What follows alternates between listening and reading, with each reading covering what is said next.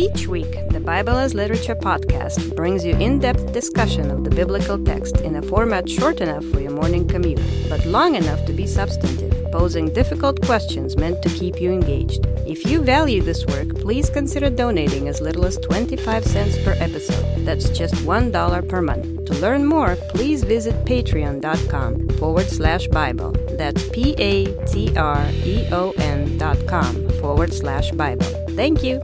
Hi, this is Father Mark Boulos with the Bible as Literature podcast.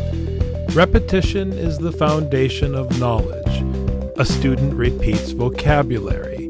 An athlete repeats a physical movement. An apprentice repeats a task.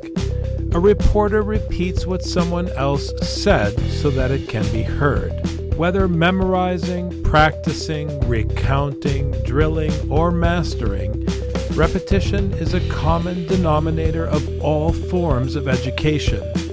More than this, in Scripture, repetition represents an attention to detail intent on telling a story as it unfolds, literally, with no allowance for assumptions.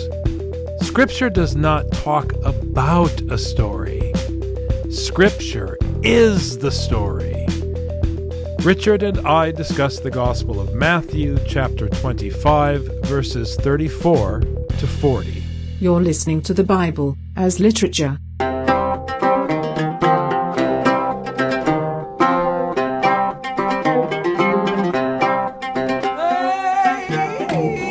Hi. This is Father Mark Boulos. And this is Dr. Richard Benton. And you are listening to episode 390 of the Bible as Literature podcast. One of the interesting things about the Bible is the repetition. There's different reasons for repetition. One of the most obvious reasons is to drill something into the one hearing the story. I've said this many times, I've written about this, how the Bible is paternalistic in this sense. That is to say, in the same way that your father repeats himself, and you're stuck with whatever your dad told you as a kid, you can't get it out of your head, you're stuck with whatever it is the biblical writers keep repeating again and again and again, but there's a different type of repetition. And it stems from the fact that Scripture is not a philosophical text. It is telling you what is happening in the story, not what we can assume happened in the story. There are no assumptions in the biblical genre. It tells you exactly what happened. So, for example, if I were writing a story about asking my son Nadim to go to the hardware store, in the story, I would say to my son Nadim, when you get to the counter, explain to the man that you need a drill bit that is 3/4 inch so that we can use it to put a hole in the wall in order to mount this shelf hardware. If I were a biblical writer recounting that story, I would record me, the father, the dad in the story, telling my son Nadim exactly what I just said. And then when Nadim, in the story, arrives at the store, at the counter, at the Home Depot, and begins to speak to the person working at the store, I would repeat the same thing on Nadim's lips at the store because that is exactly what would happen. There's no assumption. And then Nadim said what his dad told him to say. No, that's not how it works. You say what Nadim said when he was at the store. There are no assumptions. So we have to get this into our heads now because we live in a world of assumptions. Oh, what's the big deal? We know what he said. How do you know what he said?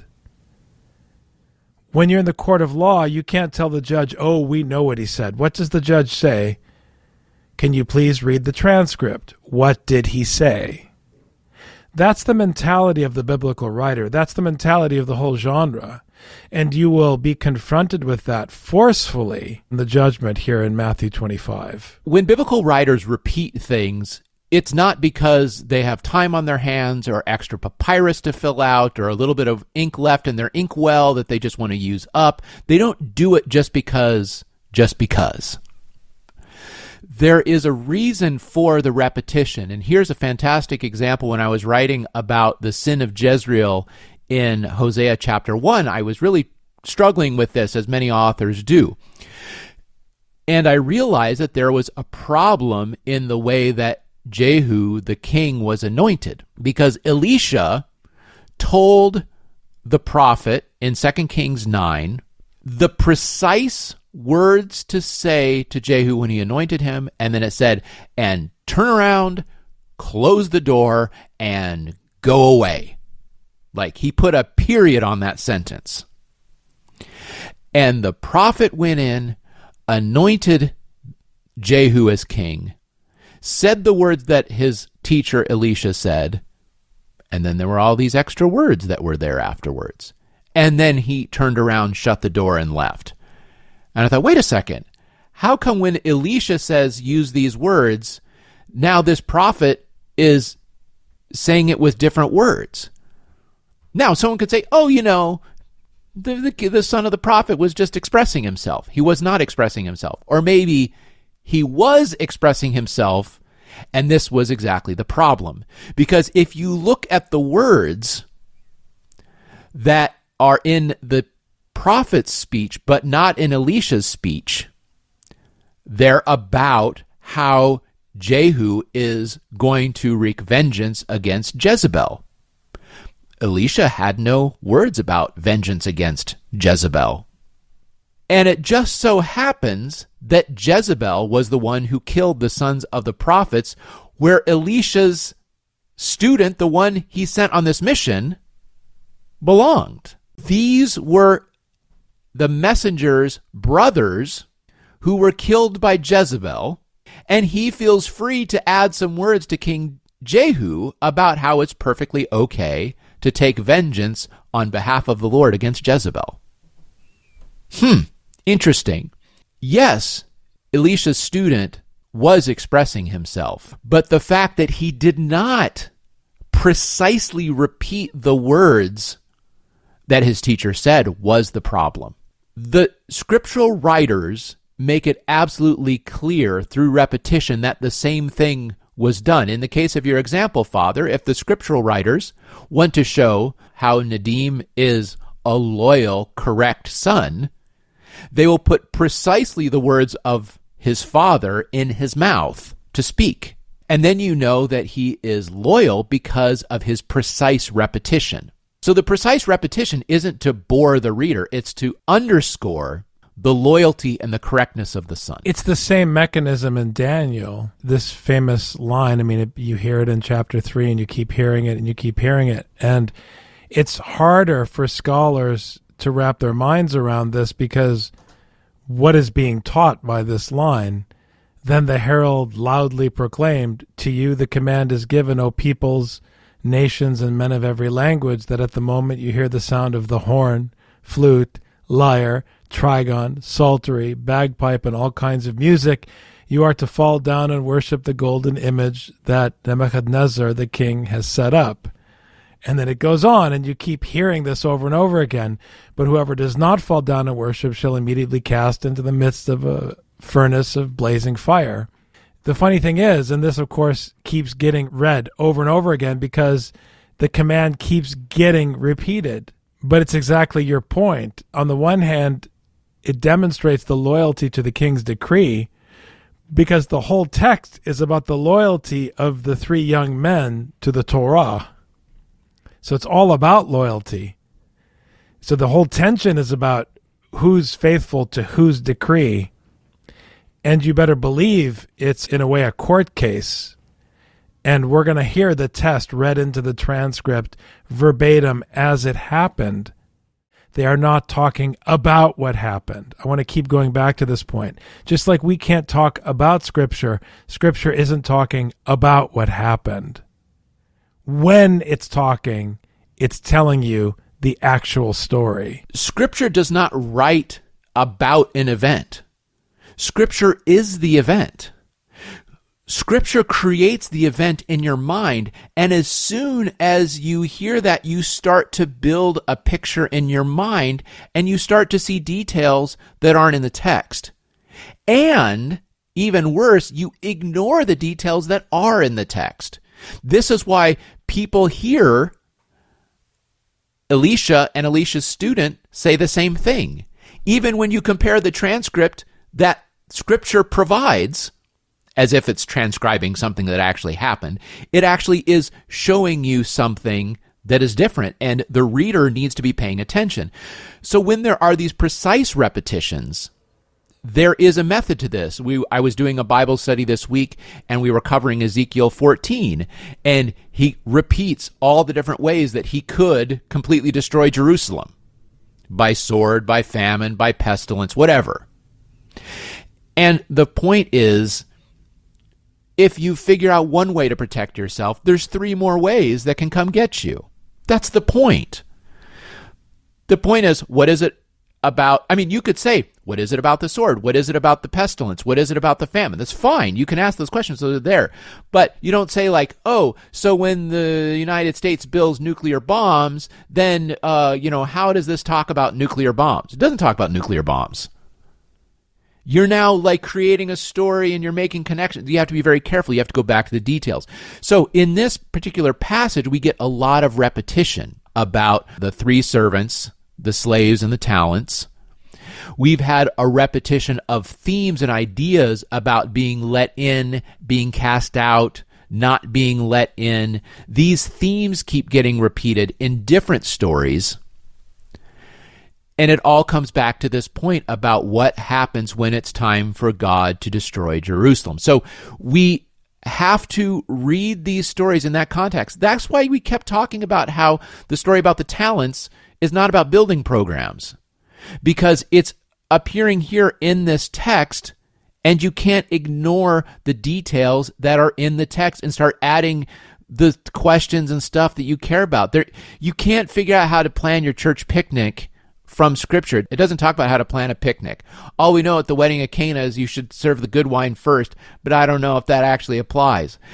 Making it apply is always tricky, and reading and understanding Scripture without a precise knowledge of the words and careful attention to detail about what is said and what is not said can lead us astray from our understanding. Then the king will say to those on his right, "Come, you who are blessed of my Father, inherit the kingdom prepared to you from the foundation of the world." This word in Greek is so terribly abused.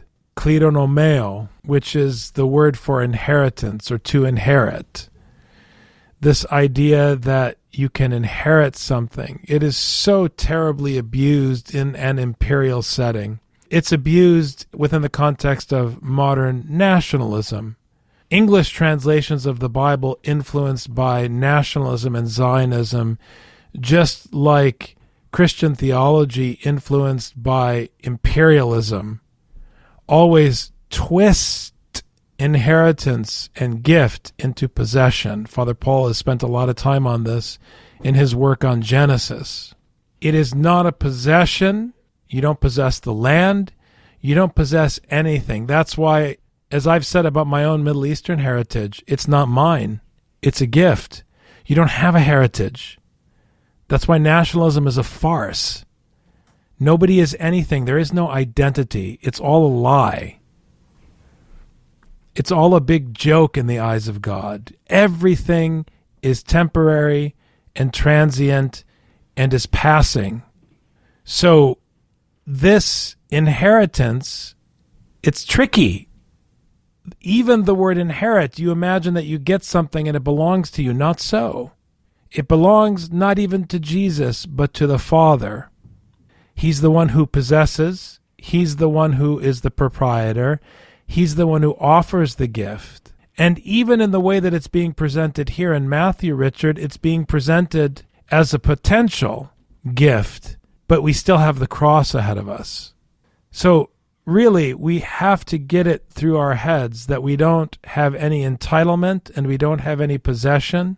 And what God is offering to us is the opportunity to live in the palm of His hand if we simply accept His commandments. The one thing we neglected to mention last week is that this passage in Matthew also reflects Psalm 2, because the Lord's anointed is now on Mount Zion as the conqueror, and the nations are being gathered before Him. And it's simply a question now of who submits to the law and who does not. That's what we're dealing with here when we deal with this inheritance that has been prepared. Because if you submit to God's Torah, then you can live. But it's not like you get a prize or that you own something. So can we once and for all stop with this immoral theology of the reward system for being a good little kid? This notion of inheritance is, like you said, Father, it's so easily abused because when an American hears this, they think, oh, a kingdom. I'm going to inherit a kingdom. That means I'm going to become a king of my own kingdom. And there are some very well-established theologies out there that teach precisely that. But as Father Paul has been talking about in his Genesis discussion, inheritance doesn't mean now it belongs to you to possess. It's different. It's different. You cannot separate this inheritance from the one from whom you inherited it. It is still the king's. It was handed to you as an inheritance, not as a possession. This means that you cannot claim ownership and then establish your own law. The king to whom this actually pertains, to whom this actually belongs, is the same one who establishes the law for that land, for that possession. And this is what the kingdom is. That is what the rule is. Just because you inherited it doesn't mean that it does not belong to the king, that the king no longer rules it. As the ones who are loyal to this king, you now have been handed this kingdom to dwell in, but it's still the king's law. You can't now do with it whatever you want. You don't get to live your life the way that you want because now you're the king. You still pertain to that king. And it's only because of your loyalty to that king that you're allowed to inherit this. But at the point of inheritance doesn't mean now you can do whatever you want. And this is where people go astray. They think now it belongs to me. Now I can do what I want. And this is what every colonizer does. Every colonizer has to make a story for themselves to say that the land was empty. In the United States, we talk about the virgin wilderness. And we ignore that there are people that were living on it. They weren't really living on it. They were just kind of walking around on top of it. Now we're going to own it. And now we can do whatever we want. We can kick them off. We can kill them. We can allow them to live on it, however we happen to be feeling. But only when we understand that the land belongs to the Lord do we function according to the law of the Lord, even if this is our inheritance. This is how we have to understand it. The law of the king is still in effect. For I was hungry, and you gave me something to eat. I was thirsty, and you gave me something to drink. I was a stranger, and you invited me in, naked, and you clothed me. I was sick, and you visited me. I was in prison, and you came to me. And here, Richard, I just want to pause for just a moment, because we're about to hear the same thing again, back to back. Then the righteous will answer him, Lord, when did we see you hungry and feed you, or thirsty and give you something to drink? And when did we see you a stranger and invite you in, or naked and clothe you? When did we see you sick or in prison and come to you? And here I want to go back to what you said just before I read these verses, Richard, that we need to be clear about what the king's directive was. It's the same as Daniel, except now we're talking about the father of Jesus, not Nebuchadnezzar's decree. So first we hear Jesus read the command of his Father, and then we hear those under judgment repeat the decree that Jesus read aloud from the lips of his Father, so that everybody is clear, including those hearing the story, what was said, and we all understand what is happening. There's no assumptions. We're not hearing about what happened. We see with our ears what is happening in the story, and there is no question. We are absolutely certain this is what is being said in the story as we see with our ears now what is happening. One of the ways that I read the biblical text is sometimes I think, what would be another way that the author could have written this story, and then figure out why he wrote it the way that he did, or at least come to some understanding. So he could have said, when I was vulnerable, you took care of me. And then they said, huh? You could have written the story like that. And you would be missing all of these details. So evidently, these details are very important. Why is it that he has to go into 4 different ways, or 5 different ways, multiple ways of how they helped him specifically, which is the king speaking? Very interesting. He didn't say you helped the vulnerable people. He said you helped me. This is the king speaking. It doesn't make sense. When was the king vulnerable? So it's clear why they were confused. The king said it in a confusing way. He could have said, when there were hungry people, you fed them. No. He said, when I was hungry, you fed me. I'm confused too. When was the king hungry? He's a king. He doesn't go hungry. That's strange. So the king is repeating this over and over, not just to talk about these ways that human beings are vulnerable, but to say that he identifies with these people, that they represent him. Remember, we had the parable a long time ago about what happened when the son was sent to the wicked workers of the land, and they killed him because they wanted the inheritance. But it was because it was his son that they thought they could get the inheritance.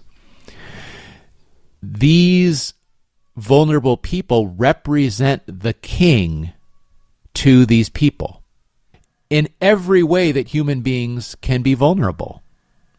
This is the repetition. Then the people repeat. Obviously, they're listening. They were able to repeat back exactly the list that the king listed. So they were listening, but they're still confused. So they knew what the law was, but they didn't know how they were fulfilling it. Aha, this sounds like the Sermon on the Mount. This is what it looks like when the right hand doesn't know what the left hand is doing. They know the law, but they didn't know when they were doing it. They were listening to him. They could repeat back his words, but they didn't know that they were practicing it. The fact that they can repeat it shows that they're listening. The fact that they were doing it shows that they're obedient. The fact that the king keeps repeating all these different ways they are vulnerable and repeating that they are him shows that he identifies with every person who is vulnerable. This is the function of the repetition. I have only one thing else to say about those verses. I mean, we could spend a lifetime talking about each and every one of the questions that Jesus asks. I have only one thing to say. If I look at the list of sins that everyone talks about on Facebook and in theology discussions and on internet discussion groups and in their reactionary theological online debates and in their activism marches and all of this stuff people are doing now that they call Christianity, I mean, enough is enough. I'm just going to say it like it is, Rich. If I look at all the nonsense people call Christianity and all the things they get worked up about other people's sins, and I look at what Jesus is talking about here, those lists don't calibrate. That's all I need to say. So the next time you think you're bearing witness to the faith by condemning somebody, just calibrate whatever it is you're talking about with this list. And right out of the gate, if you're talking about someone else and not yourself, you're already canceled. And if you can get past that first ring, then tell me if what you're talking about makes this list. And if you get past that, then tell me if it's on this list. If you can't get past those criteria, what are you talking about? Just sit down and study Hebrew. If you can't study Hebrew because Arabic and Hebrew are too difficult for your American brain, just do Greek. It's easier. But stop judging your neighbor. For Christ's sake. Look at your Google timeline and see how many soup kitchens were you at over the past month? How many refugee centers were you at in the past month? How many hospitals or prisons were you at in the past month? Just look. Google can be your witness. Most likely it's 0. So I would spend less time on Facebook and more time going to the places where you need to go. Now, you won't be as righteous as these people because your right hand is going to know what your left hand is doing, but at least you can do what you know is the right thing. The king will answer and say to them, "Truly, I say to you, to the extent that you did it to one of these brothers of mine, even the least of them, you did it to me." Notice that the only thing the anointed one of Israel, God's king, seated on Mount Zion, the only thing he's concerned about, what did you do to one of these? So come on, friends, let's be serious. Even when you posted about the least of these, you posted about me. That's not what it says. You don't post about them. You go and you help them. You do something. You have to move your feet in Matthew. Don't assimilate to some sort of culture or some identity that shows that you're on the right side of anything. Your Google timeline is going to show you everything you need to know. Where were you spending your time? Where did your feet take you? Where were your hands active? If you're sitting at home posting, you did nothing for the least of these. The king does not care about what effort you posted about. What did you do? Last week I talked about a podcast of a woman who would go to war zones in order to get recompense for families who lost health, limbs, and lives because of American wars. And she would go to people's houses where they had suffered from war physically and have coffee with them or tea with them and hear their stories, write them down, find out who could get them money, and bring money to them. Was this going to settle any claim that they had? Who knows? But she spent her entire life until she was killed on the road to the Baghdad airport taking care of the least of these. Was she Christian? I don't know. Do we know if any of the people in this story are Christian? I don't know. The only criterion is not correct belief. It's did you take care of the least of these, namely the king himself. Thanks very much, Dr. Benton. Thank you, Father. You've just heard the Bible as literature. Thanks for listening. The Bible as Literature is a production of the Ephesus School Network.